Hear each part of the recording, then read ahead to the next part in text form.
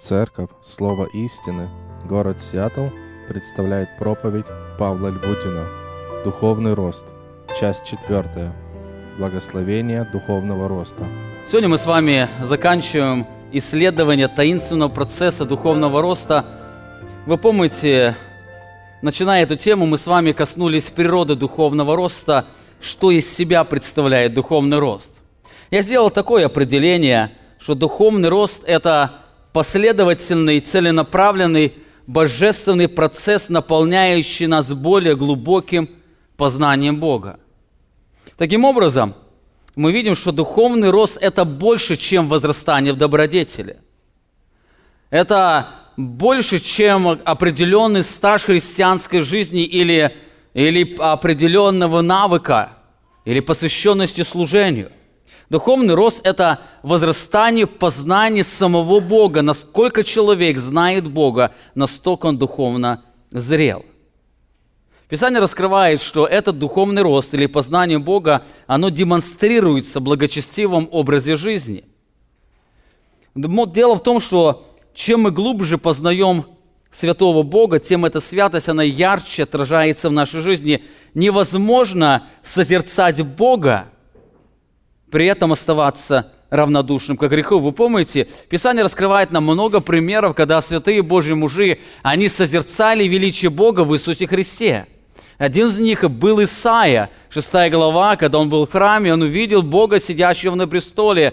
И когда он увидел эту Божью святость, он воскликнул: «Горе мне, ибо я человек с нечистыми устами». Другим примером является Петр, когда он соприкоснулся с величием славы Иисуса Христа, он не мог остаться равнодушным. Вы помните, когда он увидел сверхъестественный улов рыбы по слову Христа, он сказал: «Выйди от меня, Господи, потому что я человек грешный». Написано: «Ибо ужас объял его и всех бывших с ним от этого лова рыб, ими пойманных». Он припал к Иисусу Христу и сказал: «Выйди от меня». К сожалению, сегодня некоторые христиане пытаются убедить, что духовный зрелый человек может свободно уживаться с грехом. Что человек, познавая Бога, он может быть равнодушным по отношению к какому-то греху. Знаете, это связано с неверным представлением о духовном росте. Познание Бога, оно всегда будет отражаться в определенном благочестивом поведении.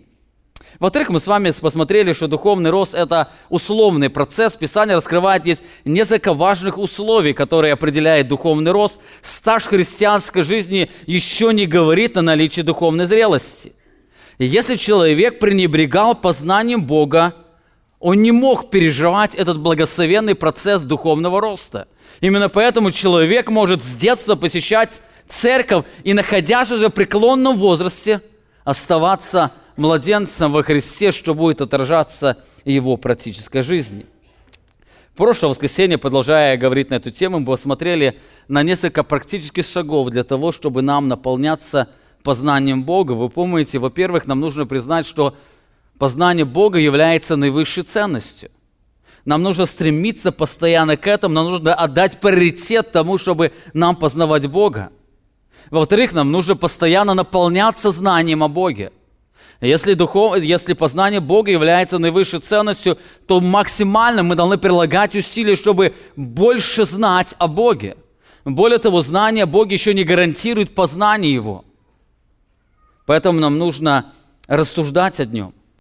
Нам нужно рассуждать о тех истинах, которые раскрывает нам Бога, но вновь этого недостаточно. Нам нужно посвятить время или посвятить себя для того, чтобы созерцать деяния Бога.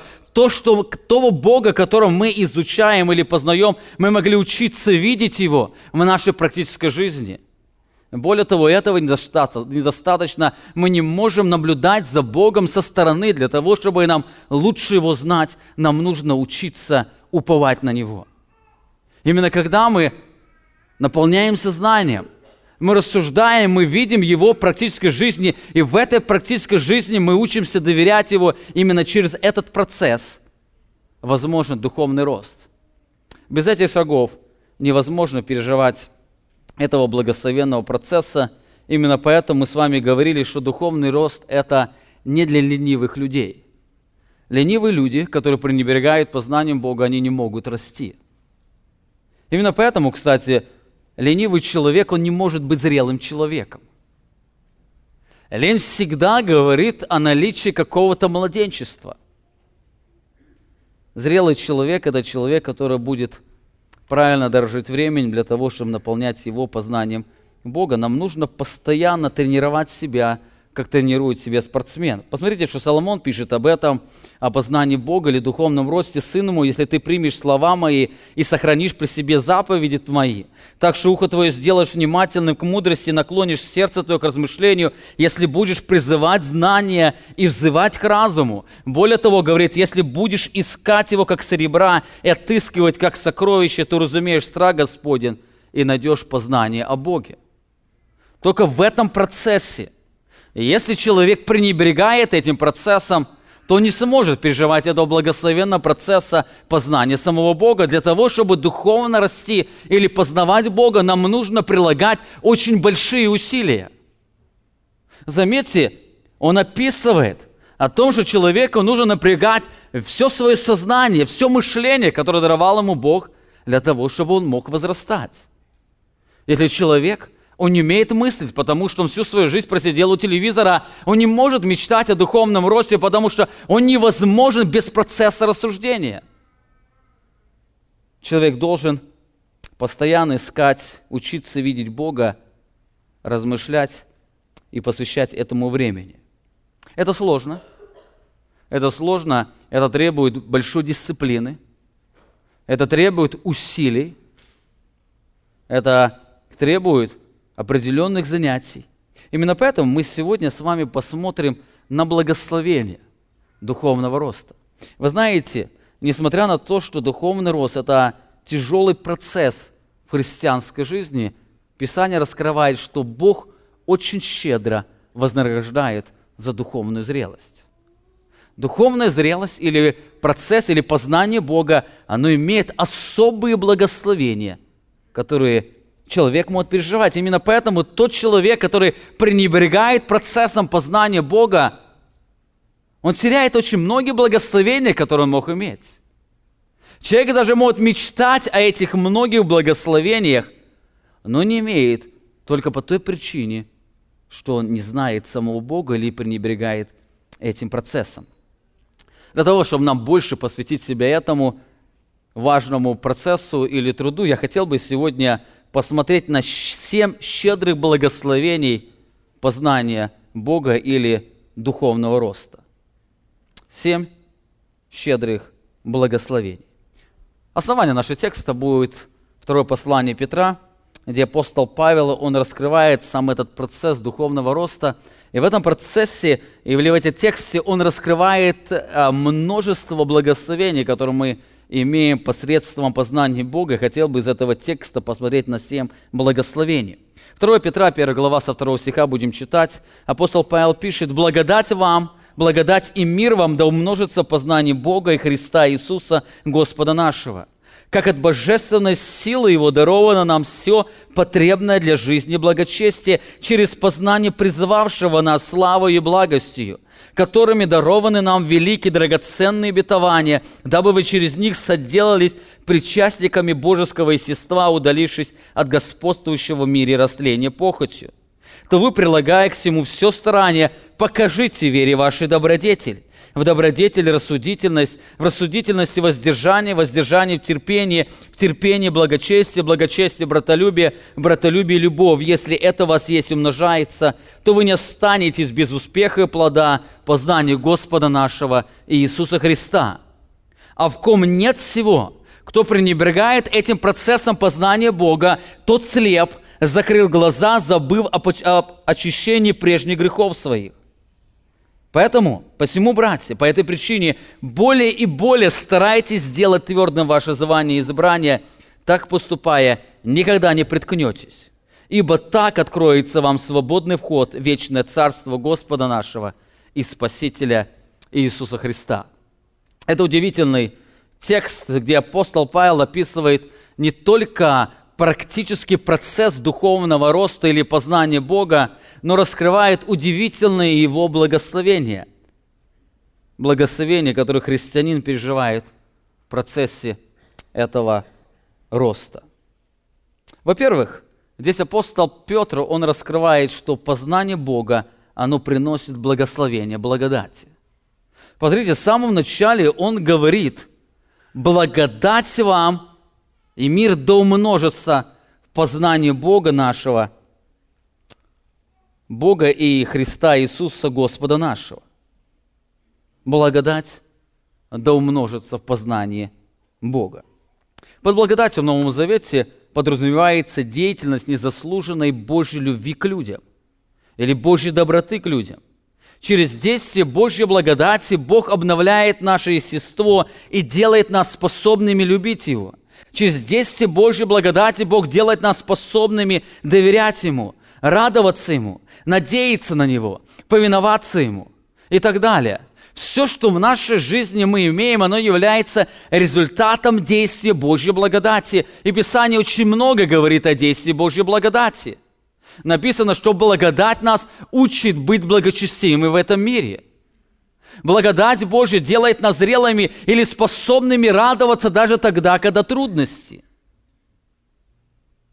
И здесь апостол Павел раскрывает о том, что благодать, она умножится в познании Господа нашего Иисуса Христа. Заметьте, именно возрастание в этой реальности возможно только через познание Бога в лице Иисуса Христа. К сожалению, часто христиане довольствуются маленькой частью благодати, забывая о том, что Бог предлагает им намного больше. Здесь апостол Петр использует удивительный глагол «да умножится». Этот глагол говорит не просто о поступлении понемногу, а о поступлении в большом количестве. Оно не просто по чуть-чуть прибавляется, оно умножается, то есть мы имеем очень многое. И он говорит, что это происходит через только процесс познания Бога в лице Иисуса Христа. Заметьте, он раскрывает, чем мы больше познаем Бога, тем мы больше переживаем действие Его щедрого дара благодати. Благодать в нашей жизни, она умножается тогда, когда мы переживаем процесс духовного роста. Апостол Павел пишет, что блаженство в вечной жизни, оно также будет связано с щедрым излиянием благодати Бога. Кстати, и точно так же там этот процесс будет связан с познанием Бога. Вы помните, в Писании сказано о том, что когда мы увидим Его таким, как Он есть, мы станем подобны Ему. Когда мы наполнимся более глубоким познанием Его, апостол Павел пишет в послании к Ефесянам, что наше пребывание в вечности или радость вечной жизни будет связано с щедрым излиянием Божьей благодати.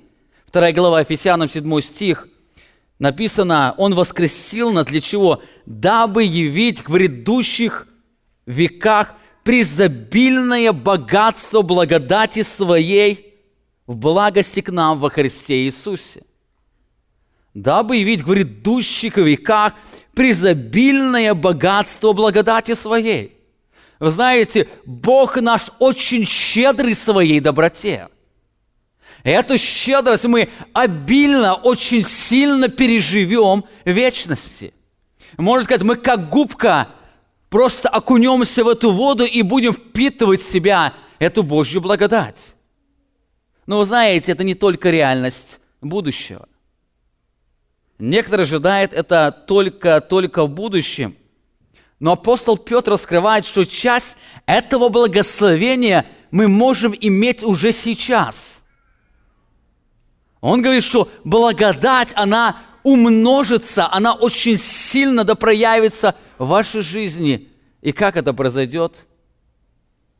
Через процесс познания Бога. Чем мы больше переживаем процесс познания Бога, тем мы больше обогащаемся Божью благодатью. Подумайте, как много теряют христиане, пренебрегая познанием Бога. Они посвящают много времени земному, думая, что это обогатит их. Тем самым в своей сущности они сами оправдывают себя.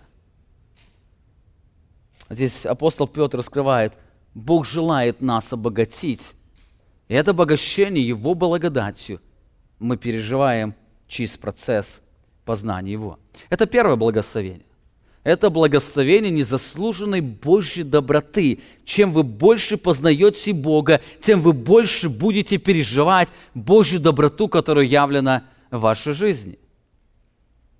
Во-вторых, здесь апостол Павел говорит, что благословение мы приносим не только благословение благодати, но познание Бога или духовный рост, он приносит благословение внутреннего спокойствия. Апостол Петр не только говорит о благодати, но также и о мире. Благодать и мир да умножится в познании Бога и Христа Иисуса Господа нашего. Слово «мир» означает свобода от беспокойства или наличие внутреннего спокойствия. Другими словами, в этом мире это слово «мир» означает человеческое счастье, к которому многие стремятся. Слово «мир» или «счастье». Счастье, оно да умножится, написано, познание Бога. Проблема людей заключается в том, что все ищут счастье, только они не знают, что это такое, и тем более, где его искать. Так здесь Петр раскрывает, что источником этого желанного счастья как раз и является познание Бога. Это счастье, оно приходит именно через этот процесс. Сегодня многие люди думают, что счастье, оно приходит через исполнение определенных желаний. Мужчина думает, что если он добьется этой женщины, он станет счастливым, или наоборот. Кто-то думает, что если он получит эту работу, он станет счастливым. Или еще какой-то путь определенный. Люди думают, что счастье, оно где-то в обстоятельствах, но здесь апостол Петр раскрывает совершенно другой источник счастья. Не обстоятельства дают нам счастье, а счастье мы имеем только в процессе познания Бога. Более того, апостол Петр говорит, что это счастье, оно не просто прибавляется, а оно умножается. Посмотрите, глагол «да умножится» говорит не просто поступление понемногу, а поступление в большом количестве. Таким образом, мы видим, что познание Бога наполняет нас глубоким покоем или настоящим счастьем. Настоящее счастье, оно приходит через этот процесс. Проблема отсутствия счастья в жизни христиан заключается в том, что они пренебрегают этим благословенным процессом познания Бога. Дело в том, что состояние глубокого мира и наслаждения непосредственно связано с познанием Бога в лице Иисуса Христа. Чем больше мы познаем самого Бога, тем больше обретаем эту способность наслаждаться им, что приносит нам внутреннее удовлетворение или настоящее счастье. Одна из причин уныния и беспокойства – это недостаточное знание Бога и Его обетований. В 22-м псалме, известный псалом Давида, здесь красочно описывается состояние внутреннего мира и удовлетворения. Посмотрите на несколько стихов этого псалма. Здесь Давид говорит: «Господь пастырь мой, я ни в чем не буду нуждаться, Он покоит меня на злачных пажитях и вводит меня к водам тихим, подкрепляет душу мою, направляет меня на стези правды ради имени Своего. Если я пойду и долина смерти, не убоюсь зла, потому что Ты со мной, Твой жезл и Твой посох, они успокаивают меня». И так далее, вы знаете, это псалом. Посмотрите, из чего это исходит глубокое спокойствие царя Давида. Почему он выражает эту удовлетворенность? Несмотря на трудности, которые он будет переживать, несмотря на трудности или тени смерти, которые он будет проходить, он говорит: я не боюсь это. Что делает его спокойным? Это знание своего пастыря. Поэтому он начинает этот псалом, что Господь пастырь мой. Именно поэтому он ни в чем не будет нуждаться, он знает своего пастыря. Есть пастыря, которые не заботятся о своих овцах. Но он знает, что этот его пастырь, он всегда позаботится. Именно поэтому он никогда ни в чем не будет нуждаться. Он знает, что он будет его водить на злачные пажити. Он будет утолять его жажду в вод тихих. Он будет укреплять его, он будет направлять его. И все это он будет делать ради имени своего. Давид, он знает этого пастыря. Он знает, что даже если этот пастырь поведет его долиной смертной тени, он не будет бояться зла, потому что этот пастырь, он с ним рядом идет. Его жезл, пастыря посох, они успокаивают, они охраняют Давида. Заметьте, что внутреннее удовлетворение Давида, оно исходило из того, что он глубоко знал своего пастора. Не от того, что ему было спокойно, потому что он царь. Если вы прочитаете всю историю Давида, вы заметите, что он часто переживал многие страдания. Многие из нас еще и половину не переживали то, что пережил Давид. Он при жизни своей хоронил детей, да еще которые умирали от рук же его детей. Он при жизни своей переживал, когда его же сын искал его смерти. Большую часть своей жизни он скитался, убегал. Но заметьте, он здесь описывает свое абсолютное спокойствие. Он был спокоен, потому что знал своего пастыря. А он знал его не потому, что слышал, весь Израиль слышал о Боге, а он знал, потому что он переживал это благословение, он слышал о Боге, он размышлял о нем, почитайте его псалмы, размышления о Боге, он замечал его в окружающих обстоятельствах, что мы видим в его псалмах, и он учился уповать на него. Сколько раз в своих псалмах он говорит: «Я уповаю на Господа, а я буду уповать на Бога моего, потому что я знаю, Он совершит».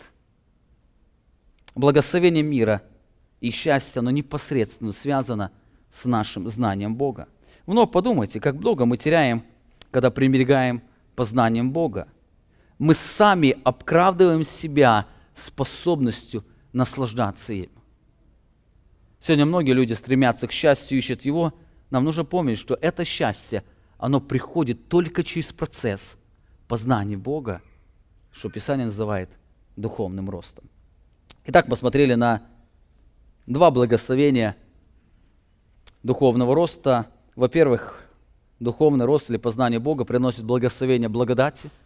Во-вторых, духовный рост приносит благословение внутреннего спокойствия, мира, счастья.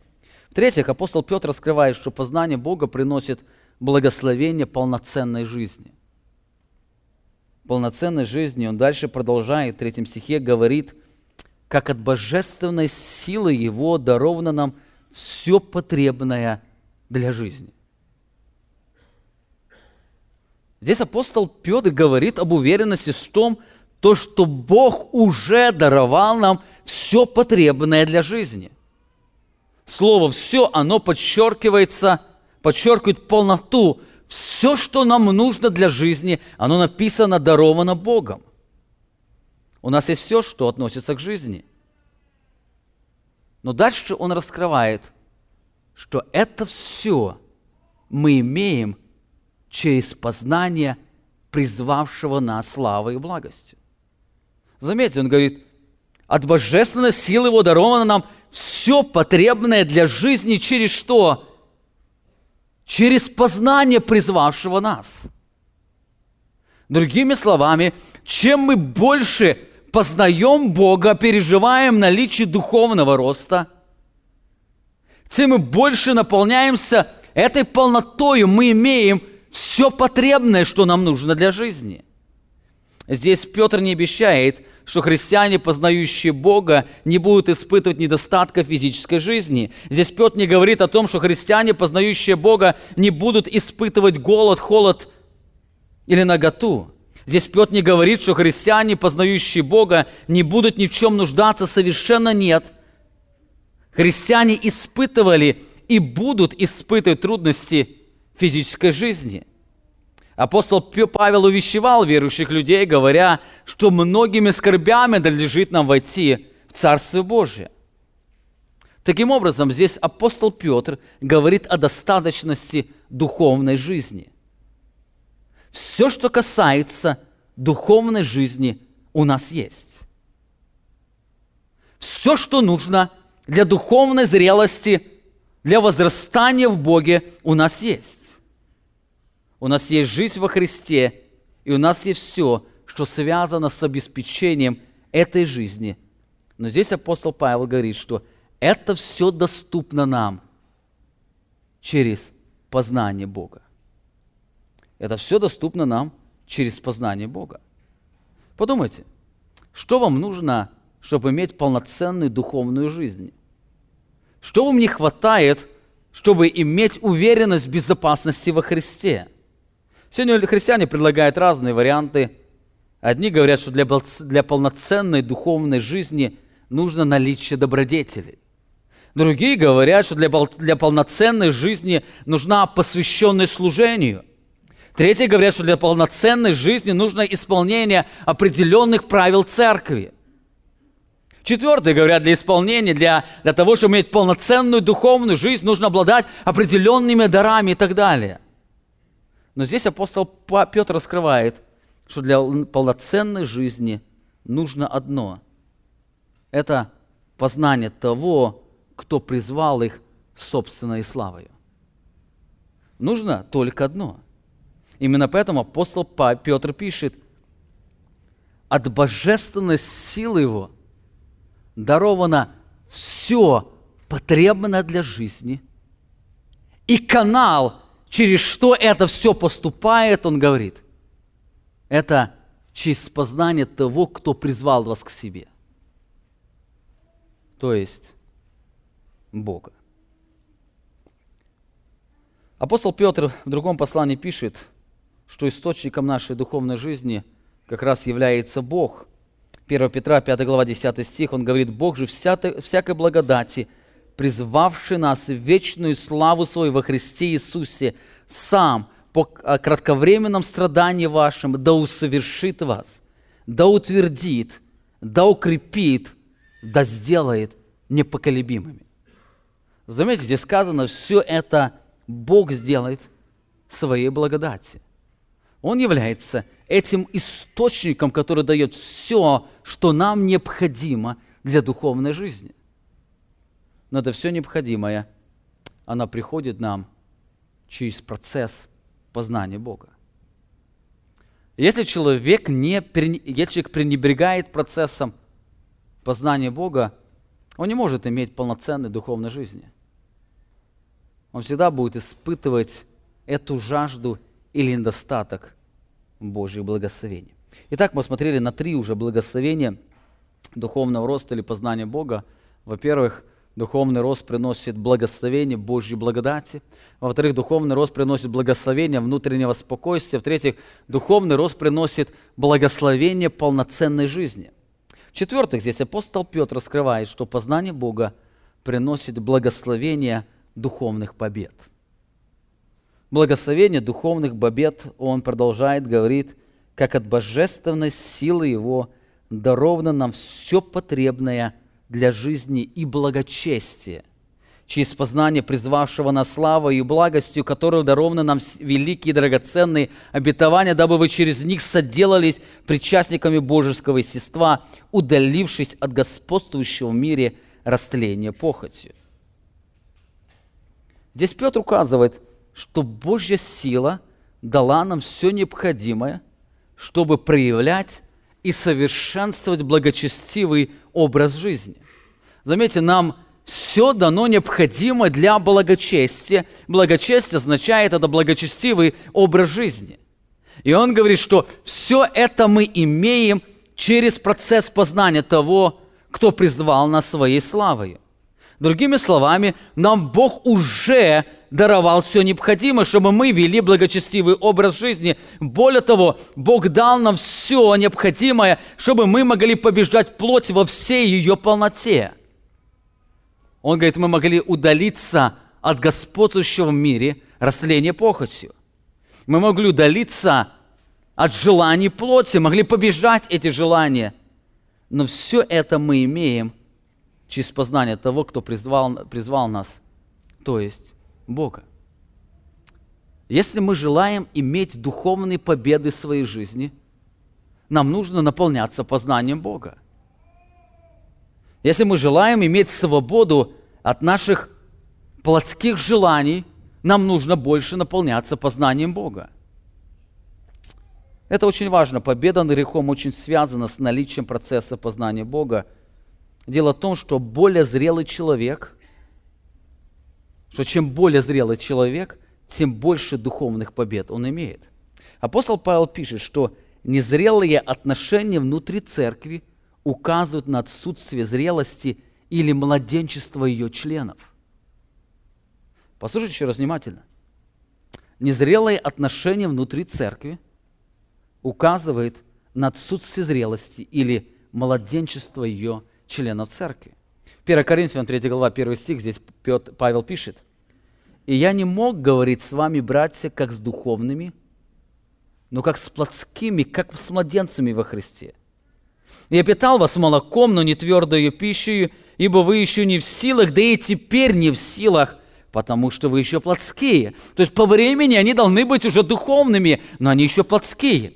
И дальше говорит: «Потому что, ибо если между вами зависть, споры, разногласия», то возникает вопрос: не плотские ли вы? Не по человеческому ли обычаю поступаете? Послушайте внимательно. Если между вами зависть, споры и разногласия, это говорит о плотском состоянии, о младенчестве. К сожалению, часто люди думают, что чем многолее они себя ведут на членском собрании, чем духовно зрелыми они являются. Но знаете, это совершенно не так. Незрелые отношения, они говорят о духовной незрелости. Зрелый человек – это благочестивый человек, умеющий контролировать себя. Если человек не способен контролировать себя, это говорит о его незрелости. Да, люди говорят, вот вырвалось, довели или еще что-то. Ну, знаете, это не вырвалось, это не довели. Это помогли вскрыть ту зрелость, которая есть. Дело в том, что зависть, споры, другие грехи, они являются причиной ложного понимания Бога. Все эти грехи не являются причиной ложного понимания Бога. Посмотрите, апостол Павел Тимофею пишет, как ему нужно учиться строить отношения с людьми. Внутри церкви даже. Будучи пастором, он сталкивался с различными трудностями, и он пишет ему, как ему это делать. И он начинает, говорит, 2 глава Тимофея, 22 стих, «Юношеских похотей избегай». Слово «юношеские похоти» – это незрелых отношений. Незрелых отношений избегай. Ты не младенец, уже не юноша, ты уже достаточно зрелый человек, поэтому ты должен зрело вести. И возникает вопрос, как вести зрело? Говорит, одержись правды, веры, любви, мира со всеми призывающими Господа от чистого сердца.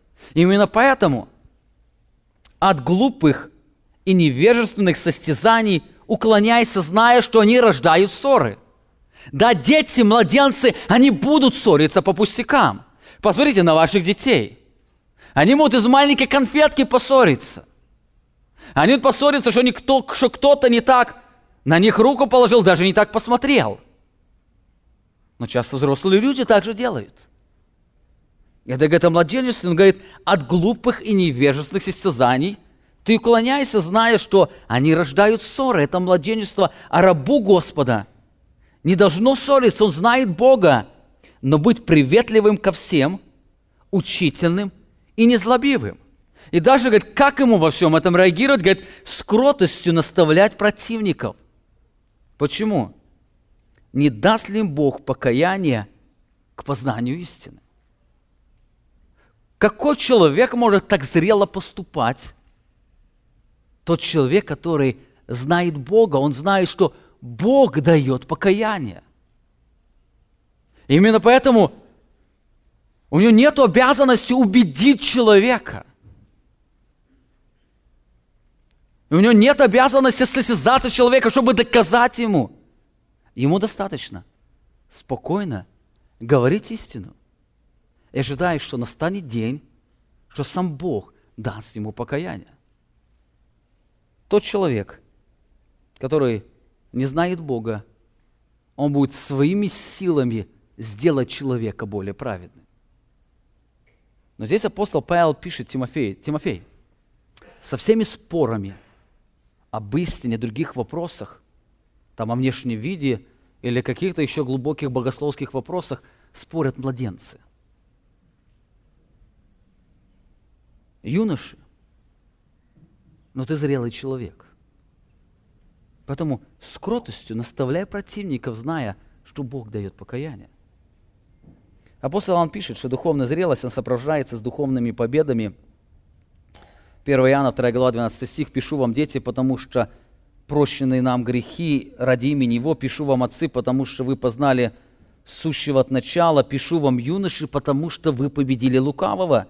Пишу вам, отроки, потому что вы познали Отца. Но я написал вам, отцы, потому что вы познали безначального. Я написал вам, юноши, потому что вы сильны, и Слово Божие пребывает в вас, и вы победили лукавого». Заметьте, что является основанием побед юношей? Это Слово Божье, которое пребывает в них. Отцы – это дальше. Они не только знают Божье Слово, они знают самого Бога, который действует через это Слово. Но уже здесь апостол Иоанн раскрывает, что духовная зрелость, она будет выражаться в нашей практической жизни. Чем человек более зрелый становится, тем он больше в своей жизни переживает духовных побед.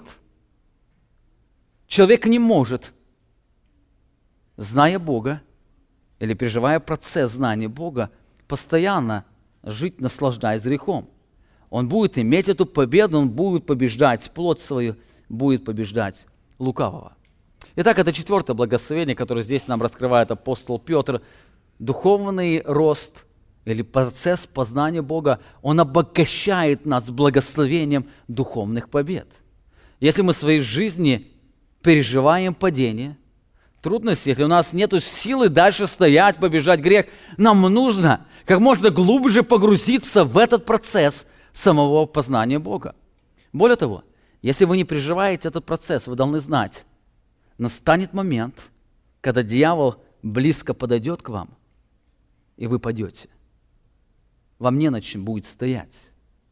У вас нету этой силы устоять, хотя эта сила вам предлагалась, но вы игнорировали тем, что вы пренебрегали этим благословенным процессом духовного роста. Итак, 4 благословения. 5-е благословение, которое здесь раскрывает апостол Петр, это благословение уверенности в Боге. Это благословение уверенности в Боге, познание Бога, оно приносит благословение уверенности в Боге. 10 стих, апостол Петр, расписав весь процесс, как это познание Бога происходит, он дальше продолжает говорить: «Посему, братья, более старайтесь делать твердым ваше звание и избрание, так поступая, никогда не приткнетесь». Здесь апостол Петр говорит о 2 аспектах Божьего действия в плане спасения. Первое – это избрание, оно относится к его суверенному, вечному избранию отдельных людей, которые будут принадлежать ему. И звание говорит о Божьем деянии во времени, благодаря которому избрание становится очевидным. То есть Бог избирает от вечности, и потом во времени Он призывает людей к этой вечности. И несмотря на то, что хронологически сначала следует избрание, а потом призвание, здесь мы на земле сначала узнаем о Божьем призвании, а затем понимаем, что мы были призваны им от вечности. Так здесь Петр призывает через процесс познания Бога делать Божье призвание, подтверждать Божье призвание и избрание, на что указывает средний залог «делайте». Что означает «делайте для самого себя». То есть это не убедить окружающих людей. Это не убедить самого Бога. Бог знает. Здесь говорит, посему, по этой причине, братья, зная все эти благословения, более и более старайтесь делать для себя самих твердым ваше звание и избрание, то есть погружаться или переживать большую уверенность, что вы принадлежите самому Богу. Таким образом, чем мы больше наполняемся познанием Бога, тем мы больше обретаем уверенность, что не мы избрали Бога, а Он нас избрал и призвал к себе. Более того, мы не только исповедуем Евангелие благодати, но обретаем уверенность, что это Евангелие касается лично нас. Мы не только знаем о Божьем благословении, которое оставлено в Священном Писании, но мы точно знаем, что эти благословения, они касаются каждого из нас. Познавая Бога, мы обретаем глубокую уверенность в Нем. Давид, чем больше познавал Бога, тем глубже обретал уверенность в Нем. В 61-м псалме он пишет во 2 стихе: «Только в Боге успокаивается душа моя». Он говорит, от Него спасение мое. Только Он твердыня моя, спасение мое, убежище мое. Не поколеблюсь более. Зная Бога, он обретал эту глубокую уверенность в самом Боге. Человек, познающий Бога, он обретает глубокую уверенность в Боге. Кстати, это вновь показывает, что наша способность доверять Богу, она непосредственно связана с нашей зрелостью. Если мы в своей жизни мелкие вопросы жизни научились отдавать Богу, доверяя Ему, когда наступят тяжелые обстоятельства жизни, мы не сможем их отдать Богу. Мы привыкли полагаться на себя, мы привыкли видеть себя, мы привыкли утверждать себя. И когда придут трудные обстоятельства жизни, мы будем уповать на себя, что будет делать нас более разбитыми. Так Петр раскрывает, что когда мы наполняемся познанием Бога, мы обогащаемся этой глубокой уверенностью в Нем. Мы знаем Его, поэтому мы можем полагаться на Него. Вы не можете полагаться на того, которого вы слабо знаете или плохо знаете. Вот то же самое по отношению к Богу. Если вы Его не знаете, вы не сможете положиться на Него. Для того, чтобы нам учиться полагаться на Него, надо каждый день жить этим процессом наполнения, познания Его.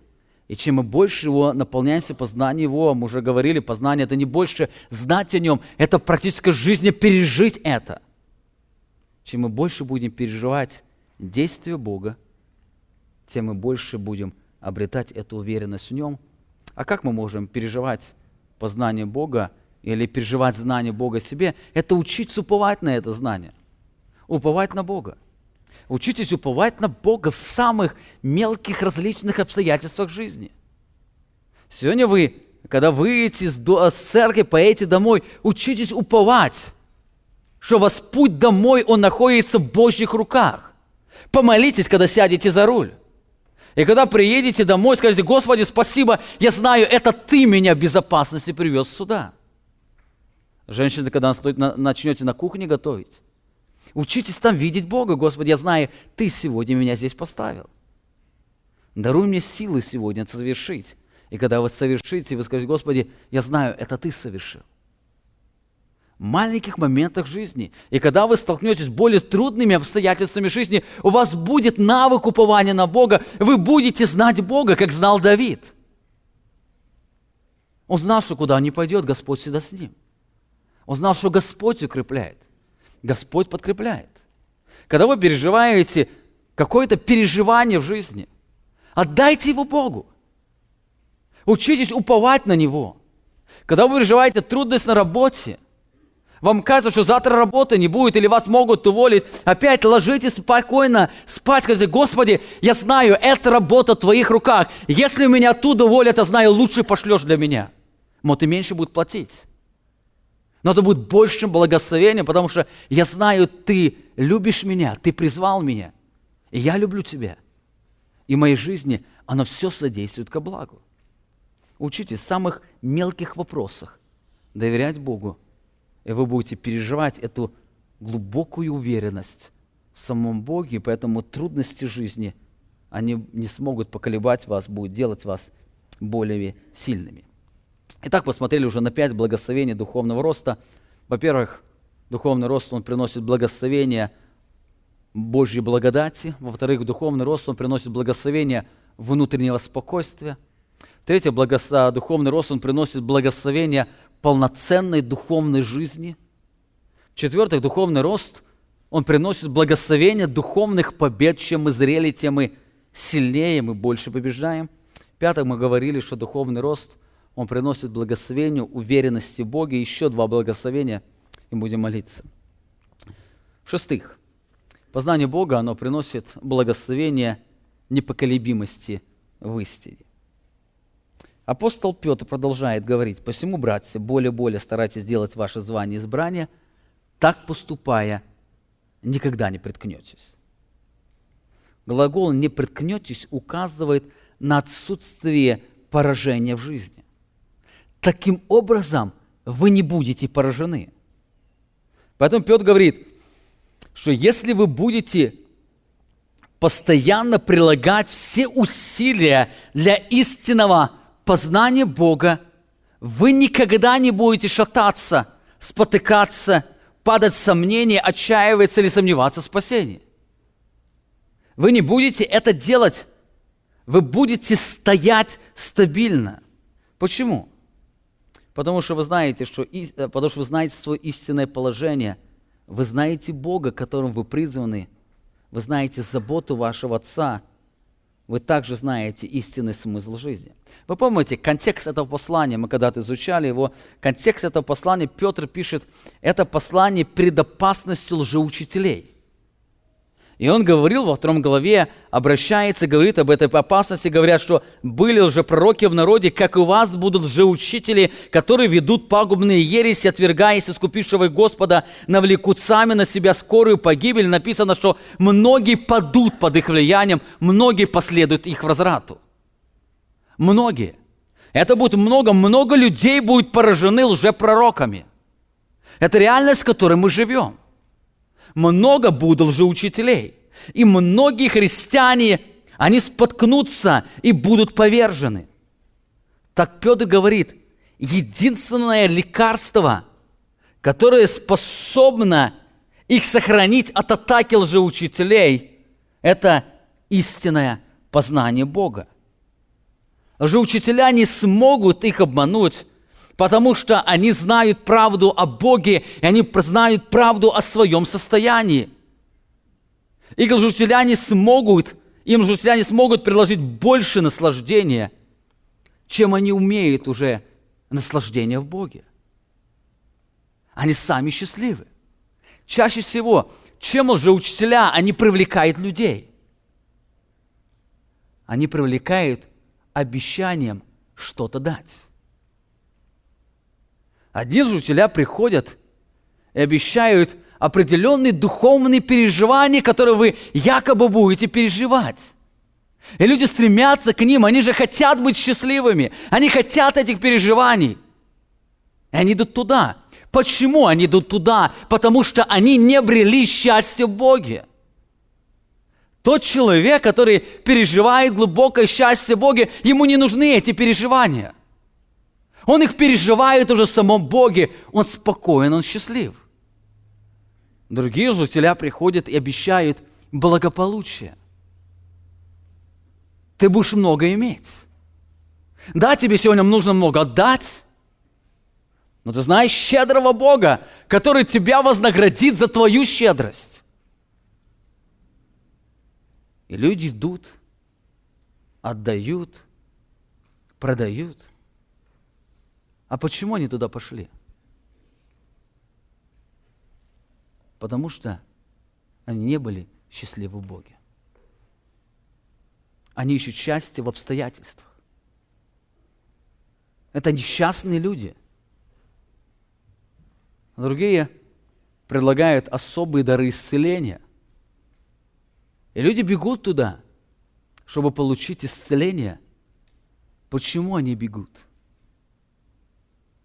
Потому что эта болезнь лишила их счастья. Их счастье строилось на их здоровье. Здоровье пошатнулось, и пошатнулось все счастье.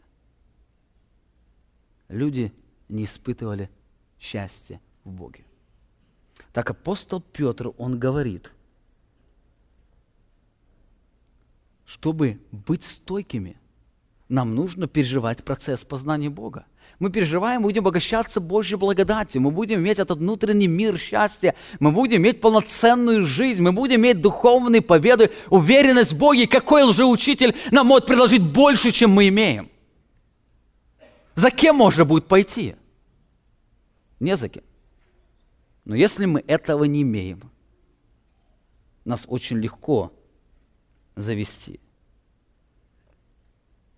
Апостол Петр раскрывает, что опасность лжеучителей – это самая серьезная опасность, это больше опасность, чем быть подверженным какому-то греху.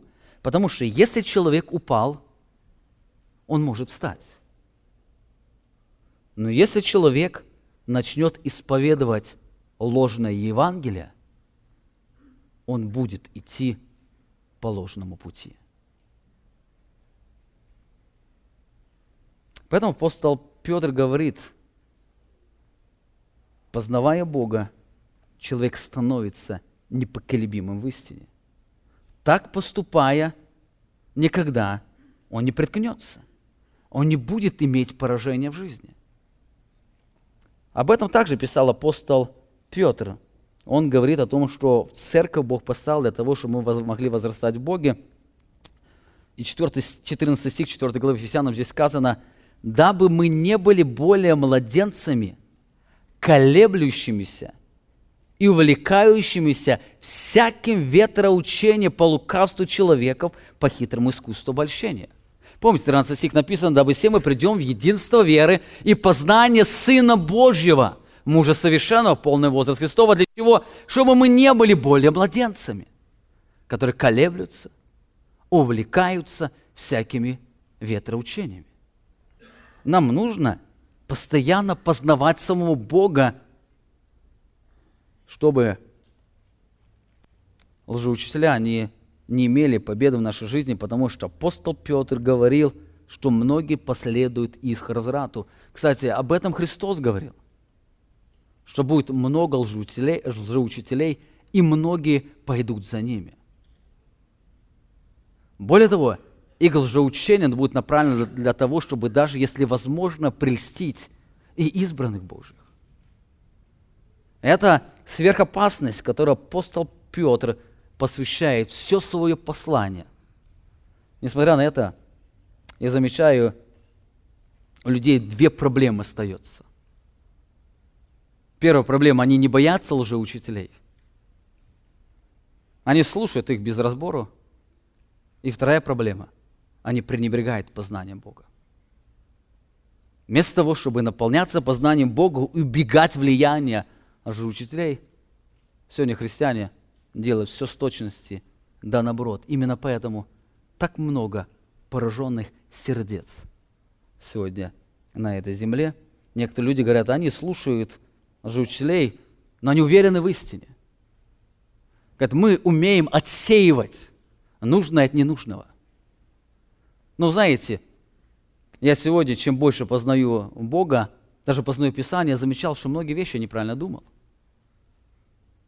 И, кстати, многие вещи, которые я неправильно думал, они были мне внесены кем-то, принесены кем-то. Я от кого-то услышал, еще с детства. Когда читал много, слушал многих. И они стали потом выстраивать определенный богословский взгляд. Но вы знаете, вот эта мелочь, незначительная, она начнет потом разрушать то, что является истинным фундаментом. Это атака лжеучителей. Они не приходят сразу, не говорят на те истины, которые вы разрушаете. Вы когда-то встречали одних лжеучителей как яговисты, свидетели Иеговы. Вы когда-то встречали, чтобы они пришли к вам домой и сказали: Иисус Христос – это не Бог. Да нет. Они приходят, о вечной жизни говорят там, о счастье предлагают. Да я, кстати, от них еще ни разу не услышал. Только от них слышишь, когда им прямо задашь этот вопрос. Вот тогда только и то так, он Сын Божий. Нет, я не спрашиваю, Сын Божий, я спрашиваю, он Бог или не Бог.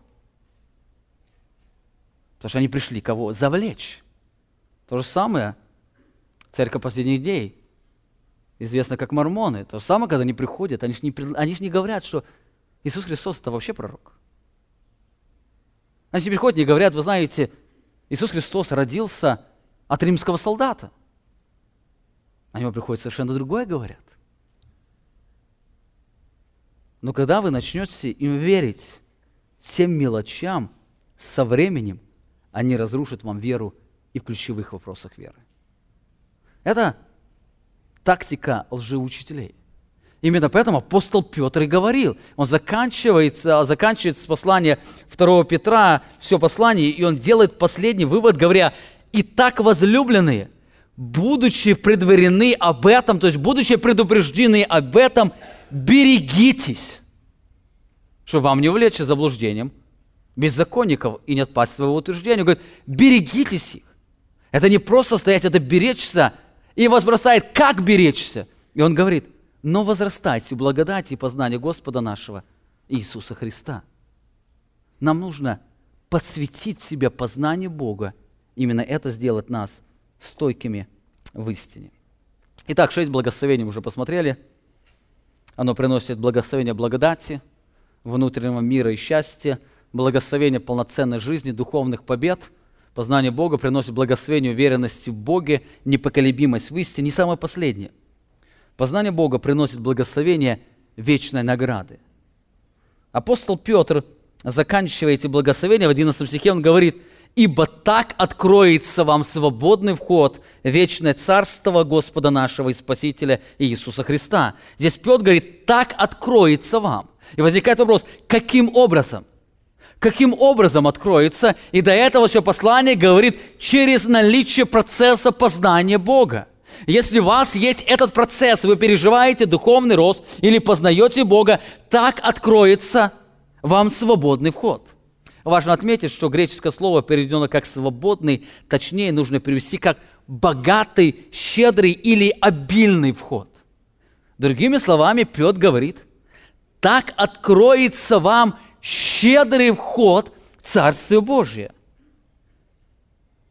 Другими словами, Петр говорит: когда вы придете на небо, вы получите щедрую, богатую награду. Знаете, есть 2 разновидности христианской жизни, так и есть 2 способа входа в вечное царство. Одна разновидность христианской жизни, когда люди пренебрегают познанием Бога, другая разновидность, когда люди посвящают себя для того, чтобы больше познавать Бога и расти в Нем.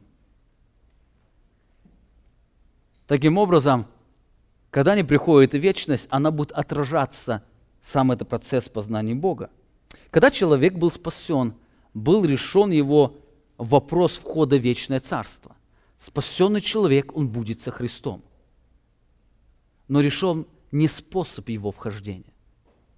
Награда его еще не решена. Способ вхождения в это царство будет непосредственно зависеть от практического и истинного познания Бога. Здесь Петр описывает сам процесс вхождения в вечное царство. Именно поэтому Христос сказал: собирайте себе сокровища на небесах. Если Христос призывал нам собирать сокровища на небесах, значит, это важно, это имеет определенные ценности. Когда мы подойдем к воротам вечности, мы увидим щедрость Божьей награды, которая будет соразмерна с верностью, проявлена в жизни через истинное познание Бога. Он говорит, так откроется вам щедрый вход в Царство Божие. У вас будет щедрое приветствие, у вас будет щедрая награда. Знаете, для будущих наград не будет иметь значения ни наши ученые степени, ни число людей, которым мы проповедовали Евангелие, ни количество написанных книг, ни длительность тюремного заключения, ни количество людей, которых мы привели ко Христу. Единственное, что будет иметь значение вечности, это наше практическое знание Бога. Наша награда будет зависеть от нашей духовной зрелости, от нашего духовного возрастания. Таким образом, можно сказать, что духовный рост или процесс познания Бога, он имеет вечные ценности. Посмотрите, апостол Павел пишет, 1 Коринфянам 3 глава, 10 стих. «Я по данным мне от Бога благодати, как мудрый строитель положил основание, а другой строит на нем. Но каждый смотри, как строит. Ибо никто не может положить другого основания, кроме положенного, которое есть Иисус Христос». И дальше написано, «Строит ли кто на этом основании из золота, серебра, драгоценных камней, дерева, сена, солома? Каждого дела обнаружится, ибо день покажет, потому что в огне откроется, и огонь испытает дело каждого, каково оно есть. У кого дело сгорит, у кого дело, которое он строил, устоит, тот получит награду, а у кого дело сгорит, тот потерпит урон. Впрочем, сам спасется, но так как бы из огня». Заметьте, здесь апостол Павел говорит не о спасении, о награде, о входе в это царство.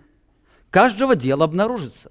У кого сгорит, он спасен, он останется без награды. У кого дело устоит его, тот получит щедрую награду.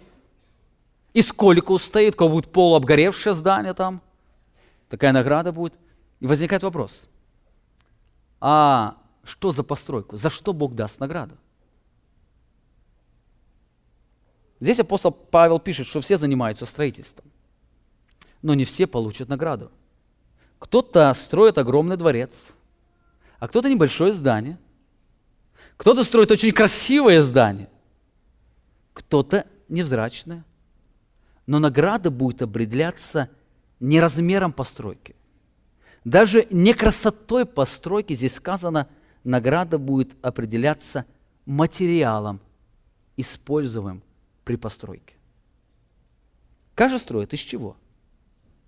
Огонь что испытывает?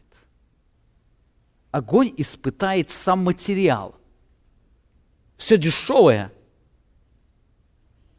неценное, как дерево, солома, она сгорит.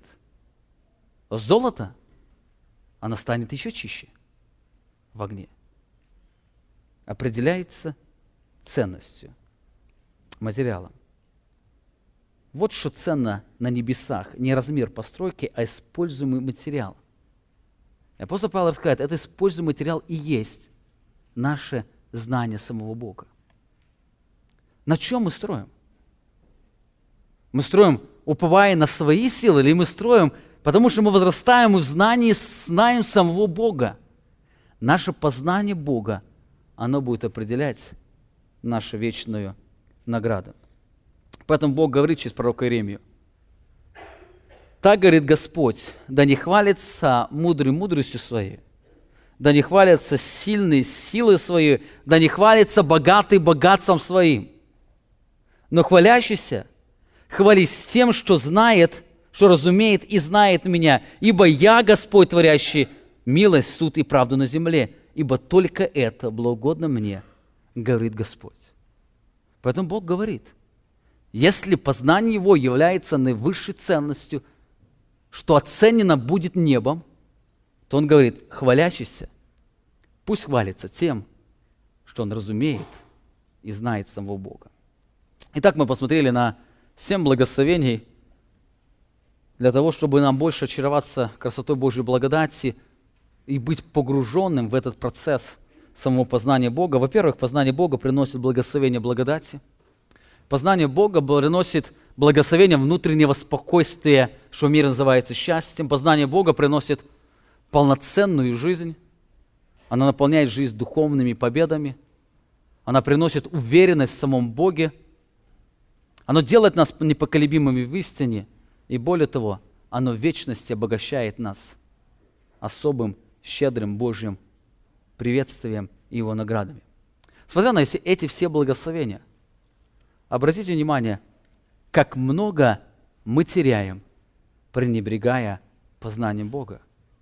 Как много мы потеряли в прошлом, пренебрегая этим процессом, и как много мы можем потерять в будущем, если будем продолжать пренебрегать этим благословением духовного роста, познания Бога в лице Иисуса Христа. Аминь. Помолимся. Творец Вселенной, великий Бог, я благодарю Тебя за то, что Ты открылся нам, Ты открылся в Своем величии. Я благодарю Тебя за то, что Ты даешь нам эту привилегию разуметь и знать Себя. Ты даешь нам эту привилегию поклоняться Тебе, Ты даешь нам эту привилегию служить Тебе, Ты даешь нашу эту привилегию знать и славить Тебя.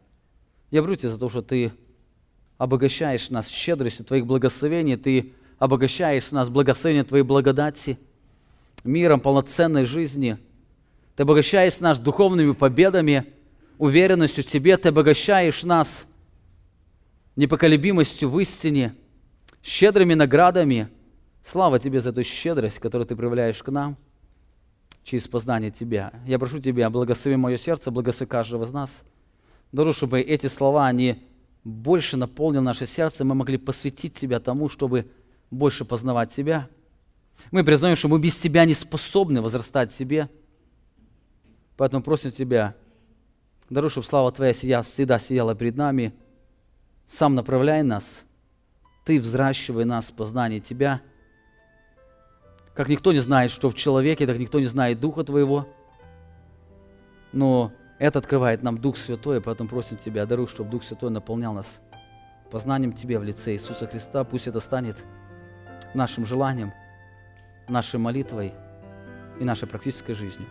Мы хотим знать Тебя и познавать Тебя в Слове, в жизни и в каждом мгновении нашего предстояния пред Тобою. Аминь. Вы прослушали проповедь пастора Павла Львутина. Другие проповеди и информацию о нашей церкви вы можете найти на нашей странице в интернете www.slovoistины.org.